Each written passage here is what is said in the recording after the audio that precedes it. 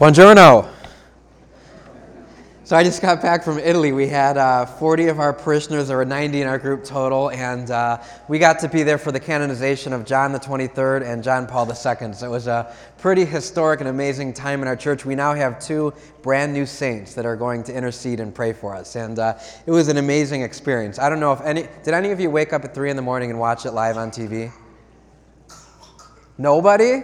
Did you guys at least watch it at some point on the news or anything? It was amazing. There were 1 million people there, over 1 million people gathered in St. Peter's. So in the whole square, it holds 800,000, and people were poured out onto the bridges and all the streetways on the side.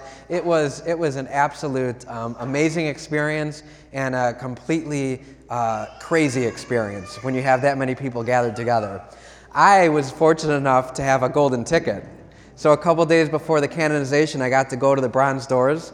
And if you've ever been to the Vatican, they're the doors that are on the right where the Swiss guards are. So I got to walk up the stairs to the bronze door, and I got my tickets for the audience. So I was one of the 5,000 priests that had seats. There were many more priests that didn't have seats, but I had seats. So that morning, we're walking to the canonization, and the group that was with me had to stay overnight in the streets. They slept overnight from 8 o'clock all the way till the next morning. But I got there I left at 6:30, and as I was getting there, all the priests were getting in line. There were 5,000 priests, okay? So we're waiting in line. And one of my priest friends who was with me, he said to me, "Look at all these priests, and they say there's a priest shortage," you know? And it was so cool to be with all the priests and all the people. So we get into the Vatican, we're in the square, and it was so cool because we weren't sure if Pope Benedict was going to be there, our Pope Emeritus, our retired Pope. And sure enough, he came out, and the crowd just applauded when they saw Pope Benedict. And when Pope Francis came out, he came and just gave him a big hug and embrace. And it was so awesome to be there at a mass with two popes, and they were going to canonize 2 more popes and make 2 more saints. So it's a pretty surreal experience. At the beginning of Mass, right after they sang the Litany of Saints, they brought these reliquaries forward. So there were these big silver reliquaries, and a reliquary is what holds a relic. And the relics that they had actually were the body and the blood of the 2 saints. So when John Paul II was beatified, they actually took a vial of his blood and they put it in a reliquary. And when John the 23rd was beatified, they took some of his flesh and they put it in the reliquary. And in order for them to become saints, there needs to be miracles that happened. And the lady that brought forward John Paul II's blood was actually the lady that had the miracle happen to her. So when she had a serious brain aneurysm, and it was on the day of the beatification of John Paul, and she saw a newspaper article on her coffee table, and it was a picture of John Paul, and he spoke to her, and he said to her, "Stand up, you're healed." And the lady stood up, and she was healed of her aneurysm. And all the doctors and scientists looked at it, and they declared it to be a miracle. So she got to carry up his reliquary. It was really amazing. So as the Mass was going on, it was just awesome because there's 1 million people there singing and chanting and praying, and it all happened so fast. But I think the moment that really I felt like the presence of God was at communion. And it was after communion. Everybody had received communion, at least in the square. Not everybody got communion, but if you were in the square, you got it. And everybody sat down, and then over the loudspeaker they said, "Silencio, silencio, silencio." And we sat in silence for 2 minutes. 1 million people in silence for 2 minutes. It was an absolutely powerful experience. And I realized at that moment that I had the body of Christ in me. And the silence. And that same body of Christ was the same body of Christ that made John Paul II the great saint that he was. And that same body of Christ was the same body that made John the 23rd the great saint that he was and brought about Vatican II. And that same body of Christ is the same body of Christ that, boys and girls, you're going to receive today.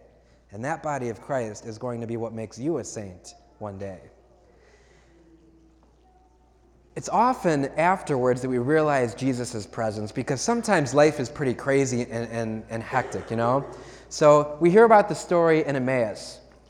And the disciples are walking away from Jerusalem. They're leaving Jerusalem. And they're upset. They're discouraged, okay? They're frustrated because Jesus, they thought he was going to be their new ruler, their new king. And Jesus, who they had looked up to so much, had been beaten, had been handed over to be crucified. They saw him crucified. He was died. He was put into a tomb, and then 3 days later, his body was missing. And they were walking away discouraged. They felt disappointed by God. and they felt disappointed with Jesus. And as they're walking, as we hear, Jesus appears and he comes into their midst and he's walking with them, but they don't realize it's him, right? So he's asking them all about what happened. They're like, dude, how do you not know what happened? Weren't you in Jerusalem? And finally, they get to evening and they're about to settle in for the night, and Jesus is going to keep walking. And there was something about Jesus. There was something about this man, and they said, you think you could stay with us a little bit longer? And so they had dinner. And it was at dinner, after all the craziness of that whole weekend and the crucifixion and the passion and the death and the trauma of finding an empty tomb, it was at dinner with Jesus where he took the bread, he blessed it, he broke it, and he gave it to them. And what happened? Their eyes were opened. They saw him. They experienced him. And then what happened? He disappeared. Right? It was like a brief moment where they encountered him, they experienced him, they actually realized who he was, and then he disappeared. And I think this does happen to us. Often this is how it happens to us with Christ. Like for me, I was there with 1 million people, and for one moment, I really felt God's presence. And then after that, the Mass was ended, and it was like 1 million people in chaos going all over the streets of Rome. Our weeks are like that, right? Our weeks are just insane, and they're crazy. And then we come to Mass, and like for an hour with God, and then for one moment, we receive his body and blood. He comes into you. You receive him, and you get to experience him and feel him and taste him, and for a moment, he's with you. But the truth is, and especially for you boys and girls as you receive communion, once you receive him, he's always with you. But we don't always realize it. Like the disciples, they walked with him that whole time from Jerusalem to Emmaus. And they didn't realize that Jesus was there with them the whole time until the end when they shared a meal. And that's why we have the Eucharist, so that every Sunday God can be with us. He can take the same bread, break it, bless it, give it to us. And just for a moment, we recognize him. We realize him. That same Eucharist that I received that day, and the same Eucharist that St. John Paul II and St. John the 23rd received, you're going to receive here in just a few moments.